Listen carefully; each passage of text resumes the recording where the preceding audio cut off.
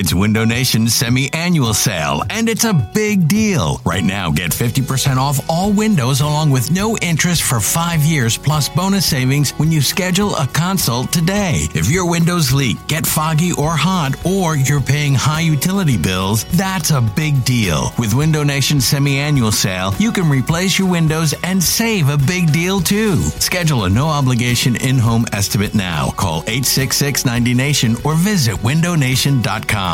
This episode is brought to you by Progressive Insurance. Whether you love true crime or comedy, celebrity interviews or news, you call the shots on what's in your podcast queue. And guess what? Now you can call them on your auto insurance too with the Name Your Price tool from Progressive.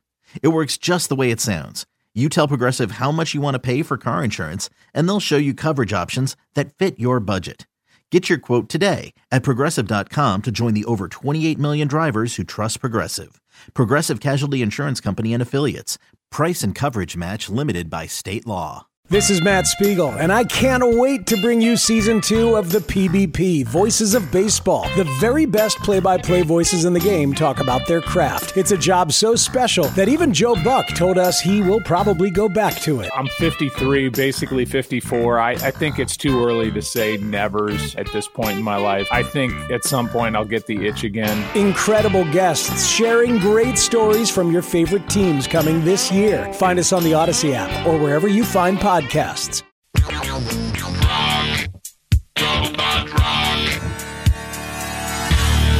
is episode 9 of This Week in Fantasy as we head into the Week 4 slate of the NFL season. Hard to believe that we are almost a quarter of the way through this season, especially after all the time spent, planning and researching and all that. Now we are really getting into the crux of it. I am going to speak with Sigmund Bloom in just a little bit. I spoke with him a few days ago.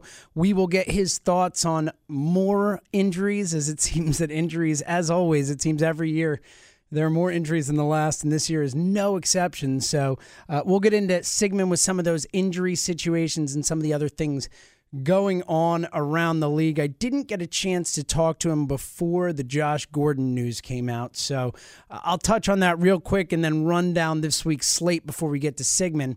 Obviously, Josh Gordon, it did appear that he was going to be back for Week 5, but he has since turned himself into a rehab facility to get help. Obviously, the right move for Josh. Happy that he is, taking the accountability and saying, I need to get better. That is the most important thing by far. As far as a fantasy impact, my guess is that you will not see Josh Gordon on a field this season. If you do, I don't know what you can expect from him. Obviously, again, this is more important life-wise and all that. So I would not expect football to come first for Gordon right now, nor should it. As a result, in any season-long leagues, I would certainly feel fine dropping him. And of course, if you're in a keeper league, it might be worth hanging on to. But I've said it before, I'll say it again. It as sad as it seems, especially for someone who is so immensely talented, I have a hard time believing that Josh Gordon is ever going to make any sort of real impact in the NFL due to all his issues. All right, let's jump through this slate that we have this week. It starts early, so don't forget to get your lineups in early. 9:30 start in London this week. So, again, make sure you get your lineups in early. You don't want to forget about it and miss out on a game that could have some points, as we've got two bad defenses playing here. This could be the end of the Gus bus, folks. It would not shock me at all if the Jags lose this game, if they decide to leave Gus over there in London. Last year, Joe Philbin left in London, leading to the underrated Dan Campbell era in Miami. And, of course, the year before, or 2 years before, Dennis Allen was left in London. So it is not a surprise when a coach whose team is struggling gets left there. Obviously, we usually do see coaching changes during the season prior to a bye week. And obviously, if the teams go over to London, they have a bye week that next week. So must-win game for the Jags, in my opinion. As far as fantasy impact goes, you got to like the Colts over there, especially the passing game.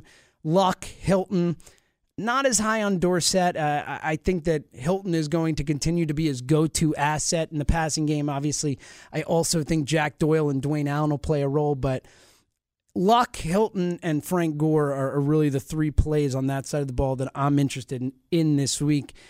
Then on the Jackson side of the ball, the Jacksonville side of the ball, you have to, Allen Robinson got the 2 touchdowns last week. You don't like the matchup with Vontae Davis, but Davis has not looked like himself or like the old Vontae Davis, at least so far since returning from the injury. So I don't hate the Allen Robinson play this week. Allen Hurns, though, probably the more exciting play, at least in terms of value.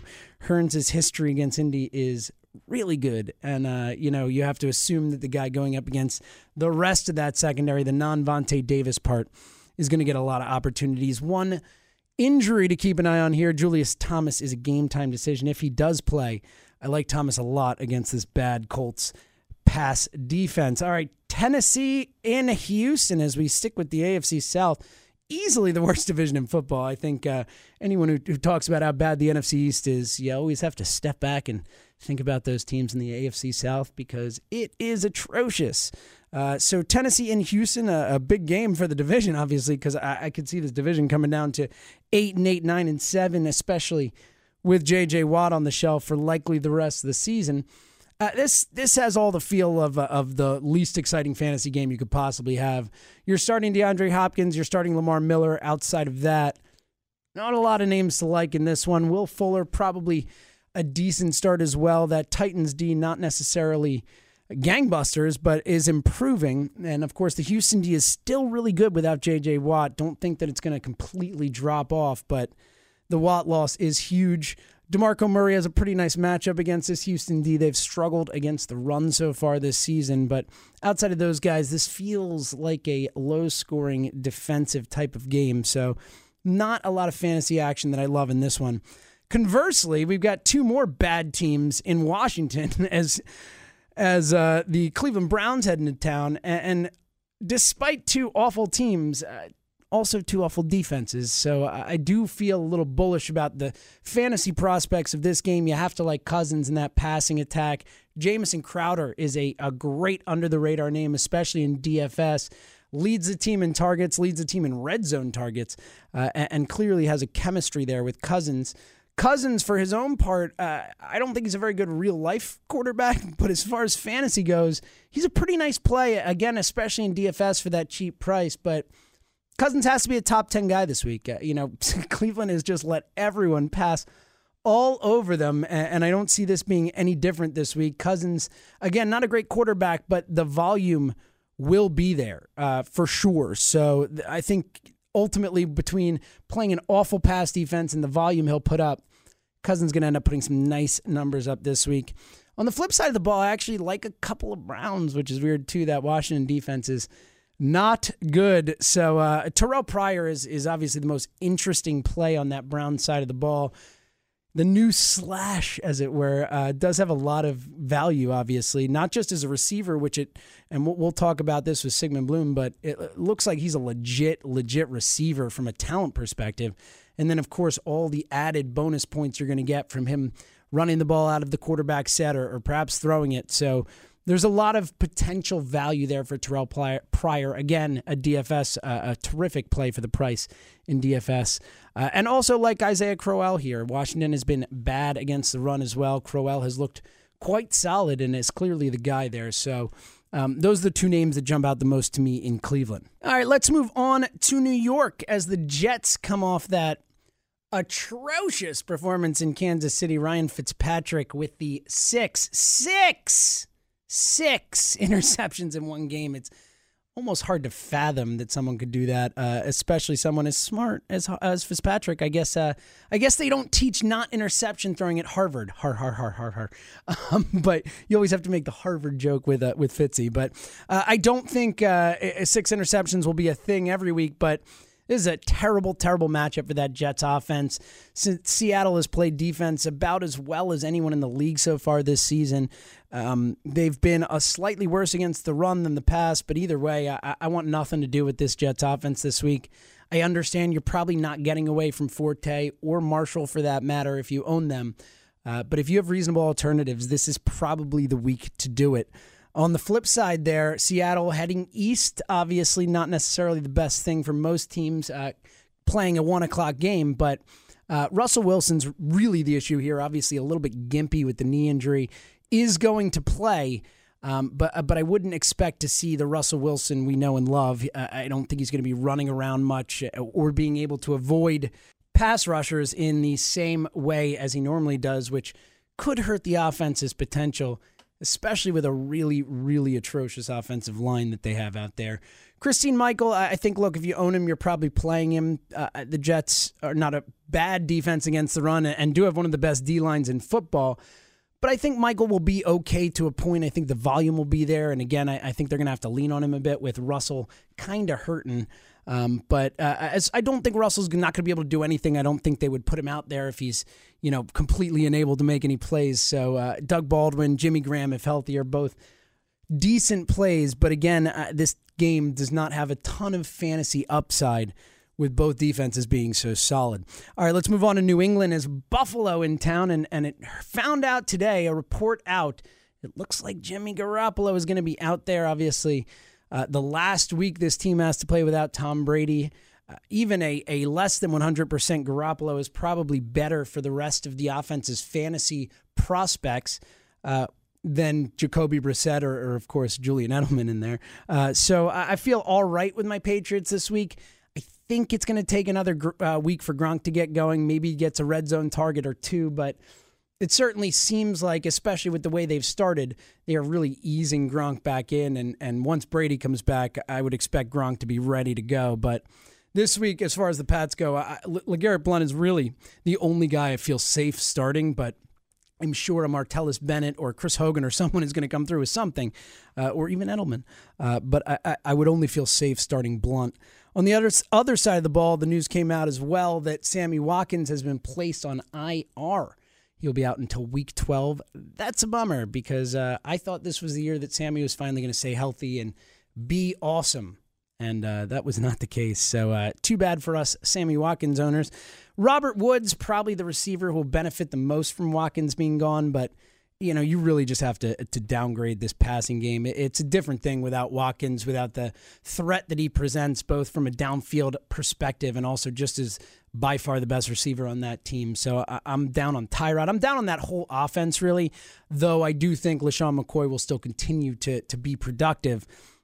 Losing Watkins, a big blow for that offense, and I don't really love anybody except for Shady, you probably can't get away from this week against New England. All right, let's move down to Atlanta as the Falcons have been pretty good so far this season. Granted, have not played a murderer's row or anything, but taking on the Panthers and I don't want to say a must-win game for the Panthers, but sitting at 1-2 off the Super Bowl season, I'm guessing they don't want to sit there at 1-3. So I would feel pretty good about my Panthers this week. Atlanta, as we saw on Monday night, is an atrocious defensive ball club, both against the run and the pass, but especially against the pass. So I would feel really good rolling out Cam Newton, Greg Olsen this week. Kelvin Benjamin has to go up against Desmond Trufant, who is easily the best defensive player, I believe, on the Falcons, certainly the best secondary guy they have. So that could slow him down a bit, but Benjamin obviously big, strong, and fast, a lot bigger than Trufant is. So I would think he gets his, but certainly the Cam Olsen combo should be effective this week. And if I had to play a running back, I would probably play Cameron Artis-Payne of the running backs in Carolina, though I don't expect a huge week from him. A nice under-the-radar play this week.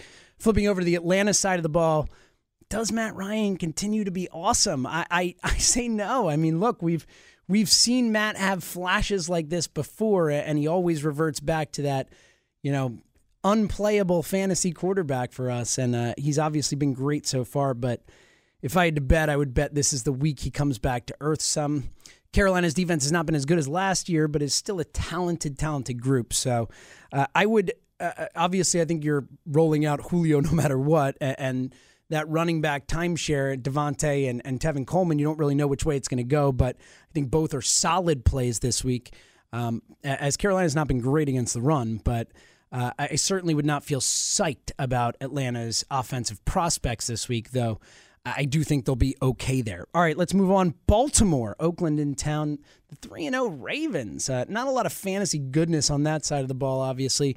Flacco, though, a decent matchup this week as Oakland has been atrocious so far against the pass this season, though they did look better last week.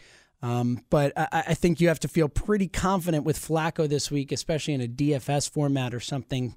But again, no one to get too excited about, especially with his receiving options and the running backs. There's not a lot of offensive firepower there, which makes it hard to really get on board with anyone from an offensive fantasy perspective. But having said that, I do think Flacco and potentially Mike Wallace could hook up this week, and it's certainly, if you have those guys on your roster, this is about as good a week as any to play them. On the flip side, obviously, you're starting Amari Cooper, you're probably starting Derek Carr, but this Ravens D has been all right so far, especially that front seven. So I'm not excited about the Oakland running game. And while I do think Crabtree and Cooper and Carr are going to get theirs, I don't see this as a shootout or a high-scoring game. So, I wouldn't be crazy bullish about them and maybe avoid them in DFS, but obviously you're not sitting Amari Cooper or someone like that if you own him. All right, let's move on to Chi-Town as we've got our last of the 1 o'clock starts, Detroit in town. This has fantasy points written all over it as we've got two awful defenses squaring off here. I feel really good about the Lions' opportunities against this Bears defense. Stafford has been terrific so far, and I would expect that to continue. Marvin Jones, there was a little bit of a hamstring issue this week, practiced fully on Friday, good to go. So I think Detroit's going to put up points. I like everyone in that offense that you would normally start. Obviously, I think Riddick is more of a PPR play, and I do think that Golden Tate gets it going a little bit here as well, though I obviously am far more excited about Jones on that roster moving forward. Flipping over to the Chicago side of the ball, Brian Hoyer, a nice little DFS play because of how cheap he is. I think there's going to be some volume there. Alshon Jeffrey, questionable. He looks like he's going to go, but pay attention to the injury reports there. Obviously, if he's out, that has to downgrade Hoyer's value as well. And of course, if Hoyer's in, Zach Miller looked really good with the 2 touchdowns last week and is a nice under-the-radar tight end option in both DFS and season-long. And of course, at running back with Langford out, Jordan Howard should have the opportunity to take on the full bulk of the work. I don't think we've seen enough from Howard. He's looked pretty good in the opportunities and spots we've seen him, but still a lot of question marks there. Great DFS play because he's so cheap, but and the volume will be there. But I don't know if Jordan Howard is going to take over and run with it, as it were. So I feel like we'll know a lot more after this week. All right, let's get on to those 4 o'clock starts. Tampa Bay hosting Denver. This has another game that I would be nervous about starting my Bucks in, obviously, against this Broncos D. Denver especially potent defensively against the pass, which is what Tampa Bay does. So I think you start Mike Evans, obviously, if you own him. But outside of that, I'm nervous about the Bucks. Charles Sims probably worth a start as well, just based on volume. And the fact that if you are going to attack Denver so far this season, the running game has been the way to do it. But again, I am very nervous about Tampa's offensive prospects in this game. And on the other side of the ball, though, you got to like Denver's offense a little bit. Not a huge C.J. Anderson fan this week, though I love Anderson moving forward. Tampa has been pretty good against the run, but awful against the pass. And you have to like Demaryius Thomas, Emmanuel Sanders, and even Trevor Siemian in DFS. And if you do own him in season long, this looks like another week for that passing game to get going after that monster game last week, as Tampa has been just awful against the pass. I believe they've allowed something like an average of 280 yards and 2+ touchdowns per game to quarterbacks so far this season. So a lot of opportunity there for that passing offense. Let's move on to Arizona. The Rams in town. You're not starting anyone on the Rams other than Todd Gurley this week, in my mind. I know Tavon Austin's got a lot of volume so far, but I feel like this Cardinals secondary and team in general is going to bounce back this week after another poor performance last week. So I'm away. I'm staying off of the Rams this week. Again, I start Gurley if I have him. Arizona side of the ball, I like the passing game a lot. I like Fitz. I like Floyd. He's going to be out there. John Brown. Carson Palmer scares me, but this just feels like a game where Arizona's going to get back on track. And, of course, David Johnson, a great play every single week. You can never go wrong starting David Johnson. All right, let's move on to potentially the highest scoring game of the week, at least in my mind. In San Diego, New Orleans in town. We saw that New Orleans has the worst defense in football. I think we can say that pretty safely after that Monday night abomination, especially against the run game. I don't know if anyone on New Orleans can tackle, literally like make a tackle. Melvin Gordon, love him this week, even in DFS for a little bit higher price tag. I think they run all over the Saints. And I also like the passing game. Rivers, Benjamin, Tyrell Williams, Hunter Henry, who will be in for Antonio Gates. I am a fan of all those guys this week. I'm all in on the Chargers. A little less bullish on the Saints out on the road, on grass. Obviously, Brees' history not as good there, but I certainly wouldn't be shy about starting my Saints against the Chargers either, even in San Diego. So this is a game that has a lot of fantasy goodness written all over it. And one guy to watch on New Orleans, it'll be interesting to see if Coby Fleener keeps up his nice week from last week and starts to build on that. And hopefully is not a disappointment for all of those who drafted him early. All right, San Francisco hosting the Cowboys in the last of the 425 starts. Another game without a ton of fantasy excitement here, but Dak Prescott, a decent play in DFS. With Dez Bryant out, I think Cole Beasley's a really nice play in DFS, insanely cheap. Target leader is going to get volume there.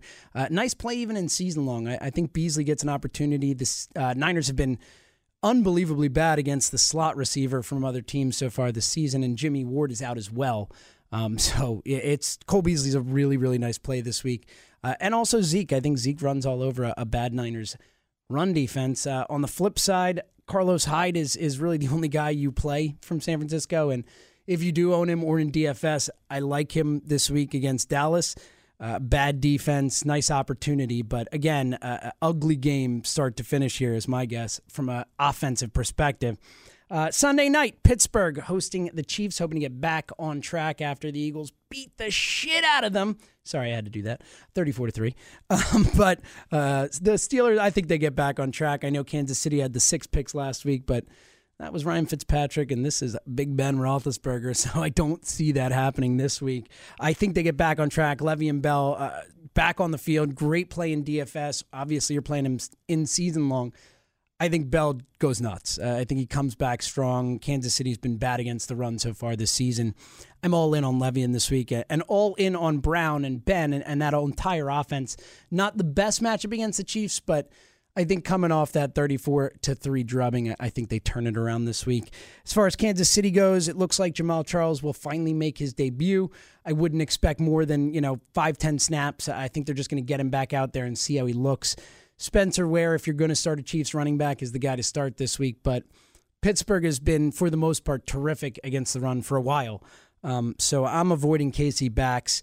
I do think they have a chance to make some headway in the passing game, though, with Alex Smith, Macklin, Travis Kelce all being solid plays this week, especially Macklin and Kelce. Feel pretty good about those guys getting on the board. And then we round it out with the Monday Nighter in Minnesota's Sammy B, the undefeated Sam Bradford, hosting the Giants. Not a ton of fantasy goodness in this game, as well as obviously the Vikings, I believe, have one of the best defenses in the league, and the Giants improved on that end, and Minnesota not necessarily a high-powered offense.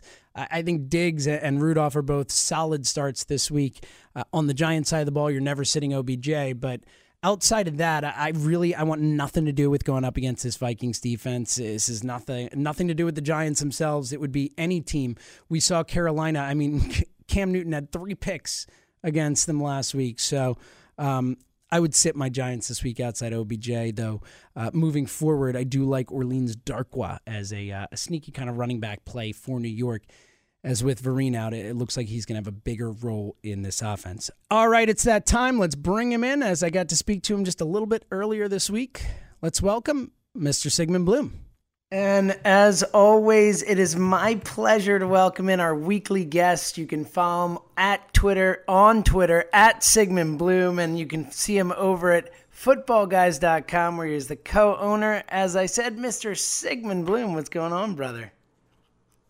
Doing well, just the wonderful way we experience time during football season, looking back just for a few days before we start to look forward. And as a Steelers fan, I don't want to look back, but I have a feeling I'm going to have to crane my neck and look back because I'm an enemy. Well, I have to say, hey, I was an Eagles fan in the 80s when Chuck Noll's Steelers were bad. So we're relatives. Yeah, no, look, I think there's only a real hatred there for that, random time they play each other. But, it was fun this year, obviously, for us. But let's start there. I was going to wait till the end, but we may as well go there. I mean, just looking at that game, obviously the Steelers, I think we don't have to worry too much about that offense. I think that the Eagles' D is obviously very good, and they weren't maybe ready for it, and Le'Veon's coming back. But from the Eagles' perspective, how do you look at Carson Wentz and as a result, the rest of this offense moving forward?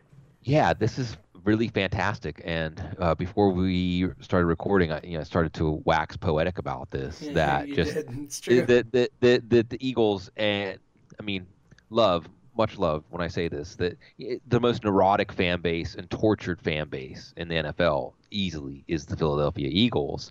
And no team has exceeded expectations more than the Eagles. And no team really can't exceed expectations through 3 weeks more than the Eagles have this year. And this also isn't just about 2016. And there's, I haven't introduced this to your listeners yet, although listeners, if you have listeners that know me from my other work, my name is a verb, blooming, to bloom. To bloom is to declare some sort of success or victory prematurely and cause a spiral off into oblivion. Like when I would watch my friends bowl and they would have a ball going right for the pocket, and I'd say, "Oh, that's a strike," and they'd leave a 7-10 split. Yeah, they wouldn't let me watch them bowl anymore. So I don't want to do this to the Eagles. All right, just as an aside. But it's beautiful because this is a long-term thing, Carson Wentz. He's changed the personality of the franchise. They're unrecognizable from the Chip Kelly Eagles. What an amazing job pressing reset. Almost like it's destiny. And it really does feel like destiny when you see that the actions of teams, more than one team, the Rams, the Titans, the Browns, who could have taken Carson Wentz, going back to the first game of the season, setting the scene for this. From a fantasy standpoint, Carson Wentz is going to continue to be someone we look at in matchups.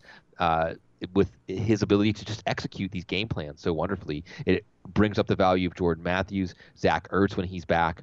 The only real problem here is with the four-way backfield. I guess you have to look at Wendell Smallwood as trending up with the way the team is praising him, but it's a four-way backfield. So even though this offense is a lot better than we expected, Ryan Matthews, if you drafted him, you're really disappointed. He's already getting a little banged up, and his role is going to be minimal. But going forward, the only question I really have, and this goes back to on the Pittsburgh side of this, 3 weeks in, we kind of feel like we know teams where the good and bad defenses are. But Philadelphia's only faced Cleveland, Chicago, and Pittsburgh, and these are all bottom half of the NFL defenses. That being said, looking ahead, you have Minnesota, you have the Giants, you have Seattle, maybe arguably Cincinnati. Not a lot of great defenses on the Philly schedule, so everything is looking up. Pittsburgh, on the other hand, beat up on Washington, did all right against Cincinnati in a monsoon, but they faced a tough defense, and Ben Roethlisberger looked feeble. So I'm a little more worried about the Steelers' offense long term than I was before that game. That's interesting. I am not quite as worried, but I can see where it's coming from. I just think that Eagles D-line is as good as they look, but I think you kind of nailed the whole thing well. We certainly have our neuroses here. I think a lot of people are even struggling to admit that this is real despite the evidence on the field, even now. But also, I think Doug Peterson deserves a lot of credit, too. He has really been creative and, put his players in the best positions, both offensively and defensively, but especially with his play calling. So totally agree there, and it's certainly fun to watch, and even at your Steelers' expense. But I do agree. I think ultimately it's going to be a sum greater than the parts type of thing for the Eagles. All right, let's jump into some of the greater, bigger issues going on in fantasy other than our own personal teams and neuroses, as you said. Let's look at a quick few of the running back situations that have kind of shifted over the past week. Start with Jordan Howard. Looks like he's going to be the guy in Chicago. How much faith do you have in him moving forward?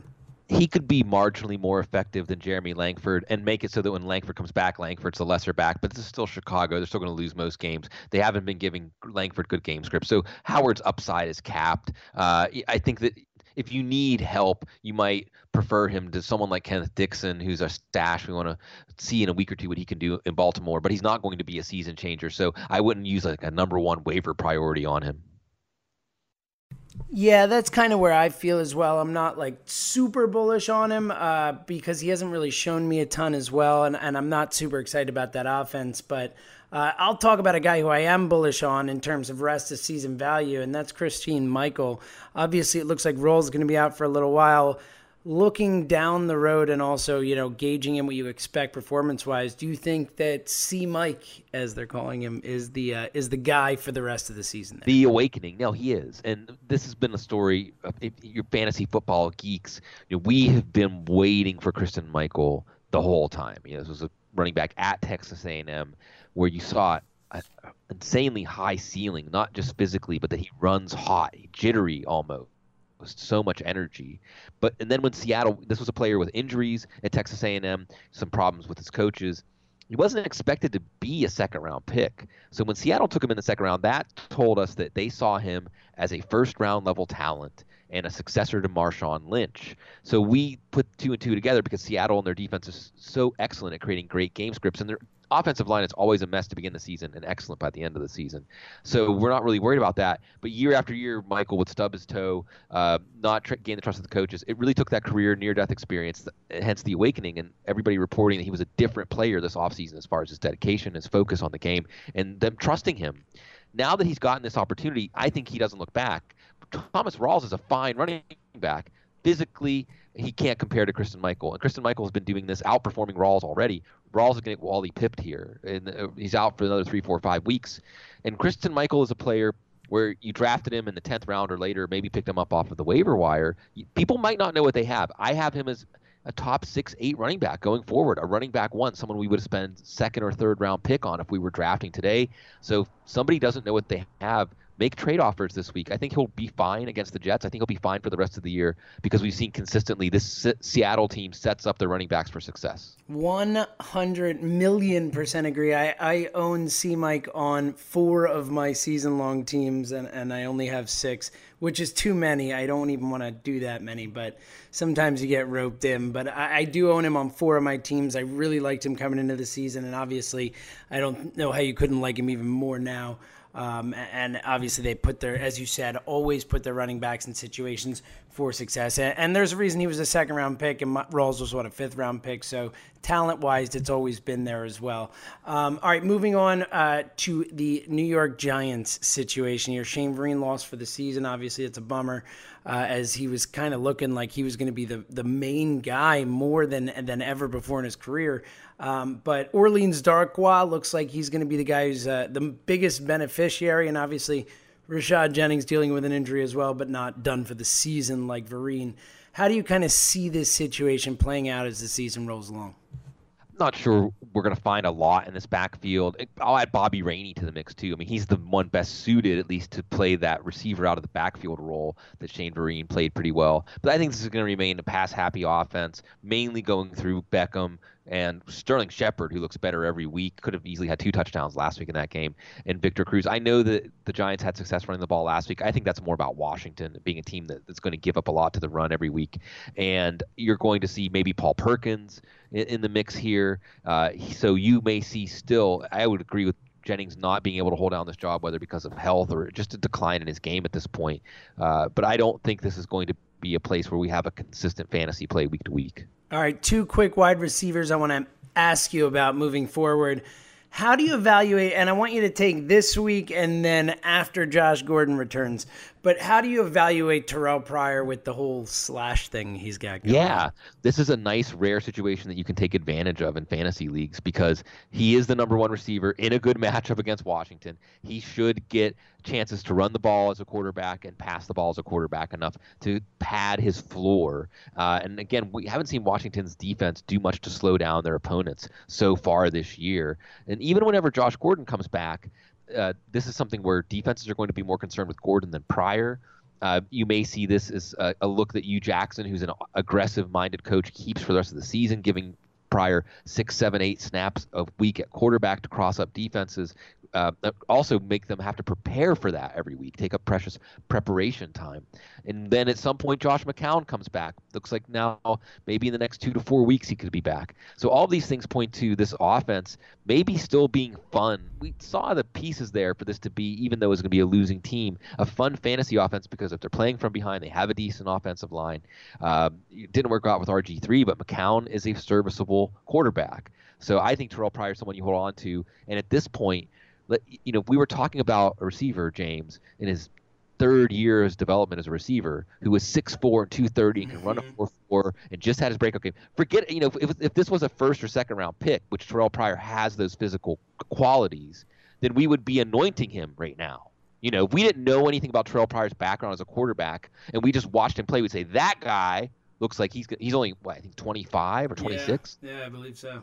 So we should stop putting artificial caps on the expectations of how good he can be as a receiver, because he's not that different from a Julio Jones or an A.J. Green. It's just skills, and those skills are coming online really fast. It's a great point, and obviously with Gordon coming back, that's going to be freakish. But I agree. I love Pryor, and I love the opportunity to pick up those kind of extra points with the running and the potential for passes, a touchdown pass, whatever, that just kind of boost that value up just that extra little bit when, like you said, he's already a legitimate receiver. And I also really like that Hugh Jackson did this, because I think it helped kind of settle Cody Kessler in a little bit. I know that, most quarterbacks don't want to go in and out, but I think for a kid that raw, I think this was a smart decision. All right, let's flip to the other side of that game, actually, and I didn't even think about this when I was preparing, but this is a guy who obviously Pryor for different reasons, but this is a guy who has been one of the more kind of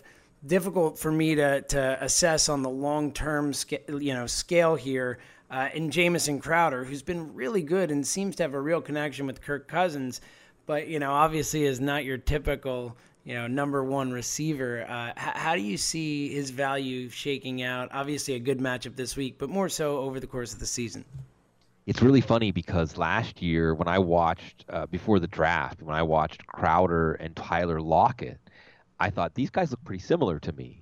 And they went roughly in the same part of the draft. Lockett tested out a lot better from a combine physical standpoint.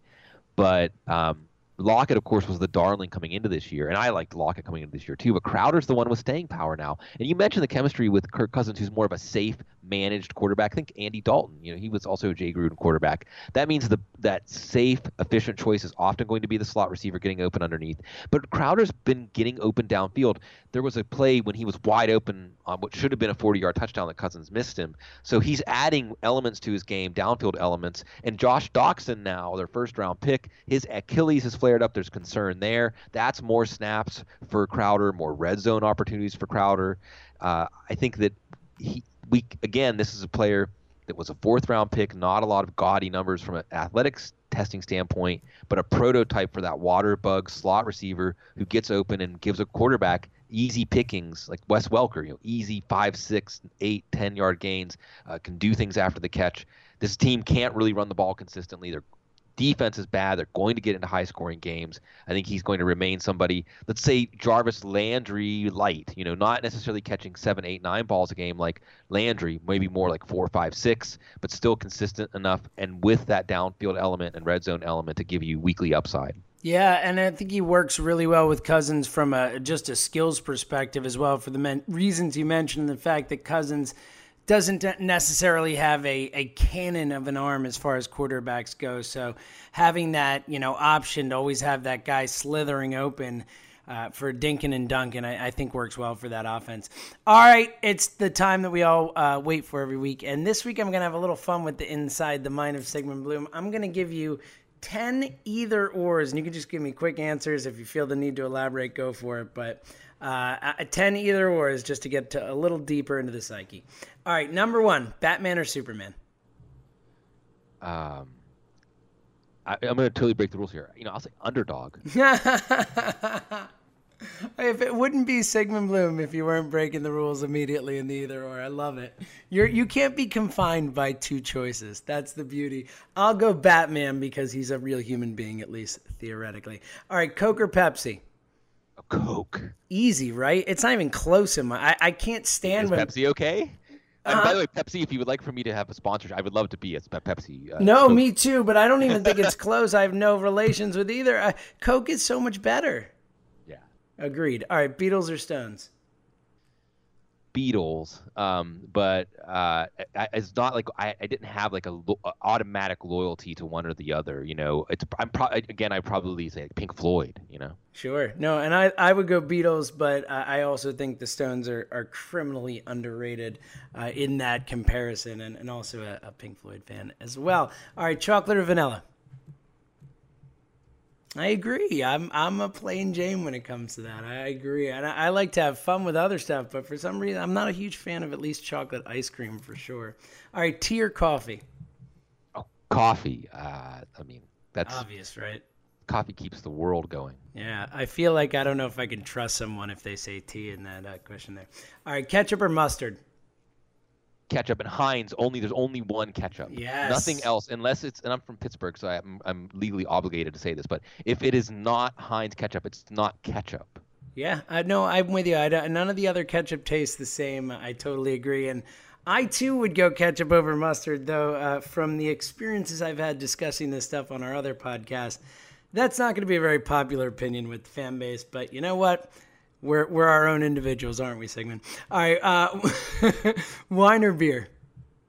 Beer. Agreed. That was an easy one for me. All right, Star Wars or Star Trek?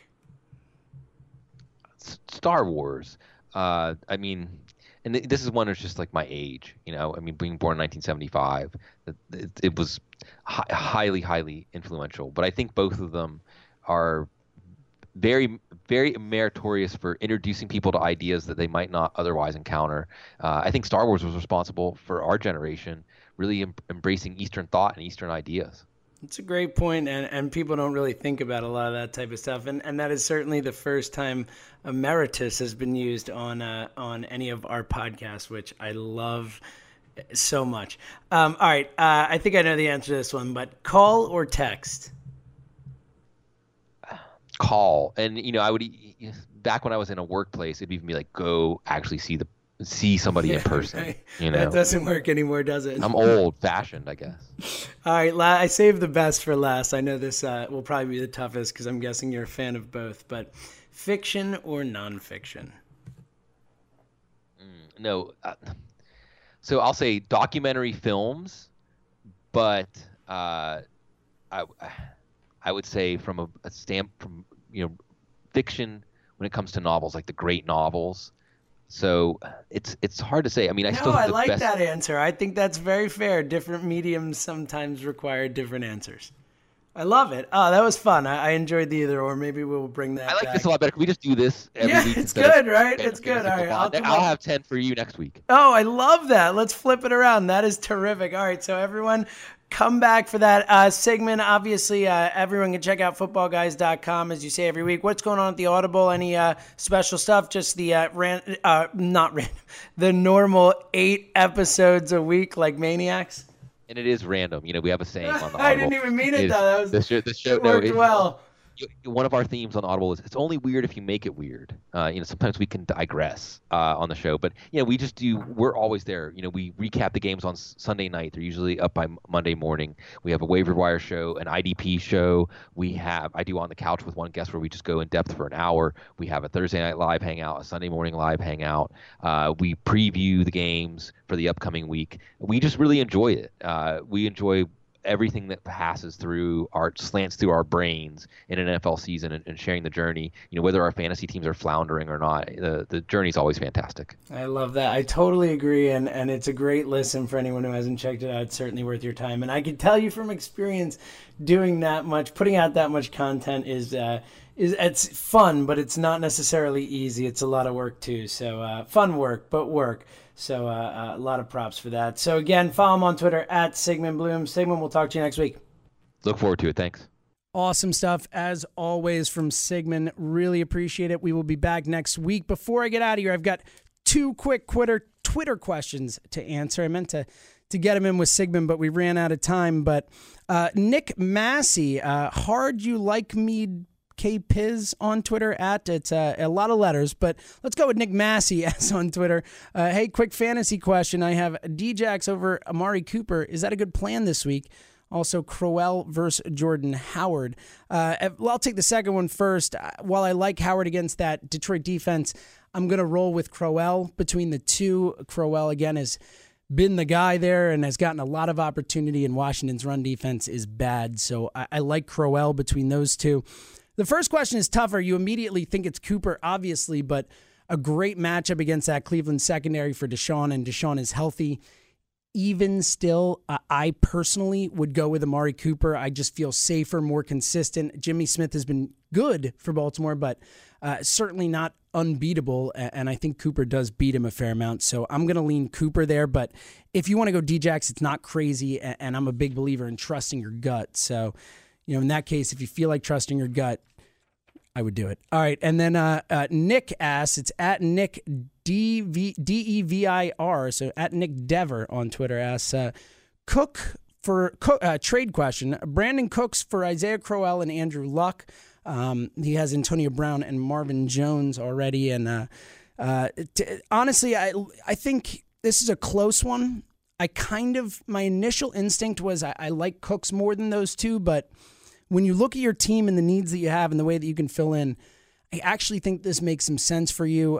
It's a good time to buy Luck. I think with the bye week coming up, he's going to get a little bit of a chance to rest, and they're going to have to pass a ton all season. So I think Luck ends up a top 5 quarterback, and I'm a believer in Crowell. 2 questions about Isaiah Crowell, I believe. I think he's going to be good. So as much as I love Cooks and I'm a big fan moving forward, in your specific case, I would probably make this trade. All right, again, that's going to do it for episode 9 of This Week in Fantasy. As always, we'll be back next week with Sigmund Bloom and a whole lot more as we round out week 4. 4 weeks into a 16-week season. It is a crazy thing. We are almost there, guys. It's too much. I don't want it to end, and I'm already seeing the end of the season and thinking about all that off time, and it's crazy how quick it goes. So enjoy it while we have it. So again, I'm James Seltzer for Sigmund Bloom. I'll be back next week. This has been episode 9 of This Week in Fantasy.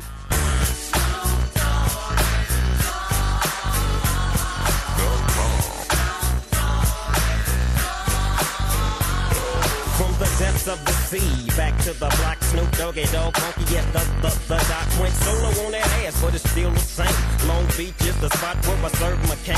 Follow me, but don't lose your grip. 9 trips ain't the years there for me to fuck up shit. So I ain't holding nothing back, and motherfucker, I got 5 on the 20 sack. It's like that, and as a matter of fact, 'cause I never had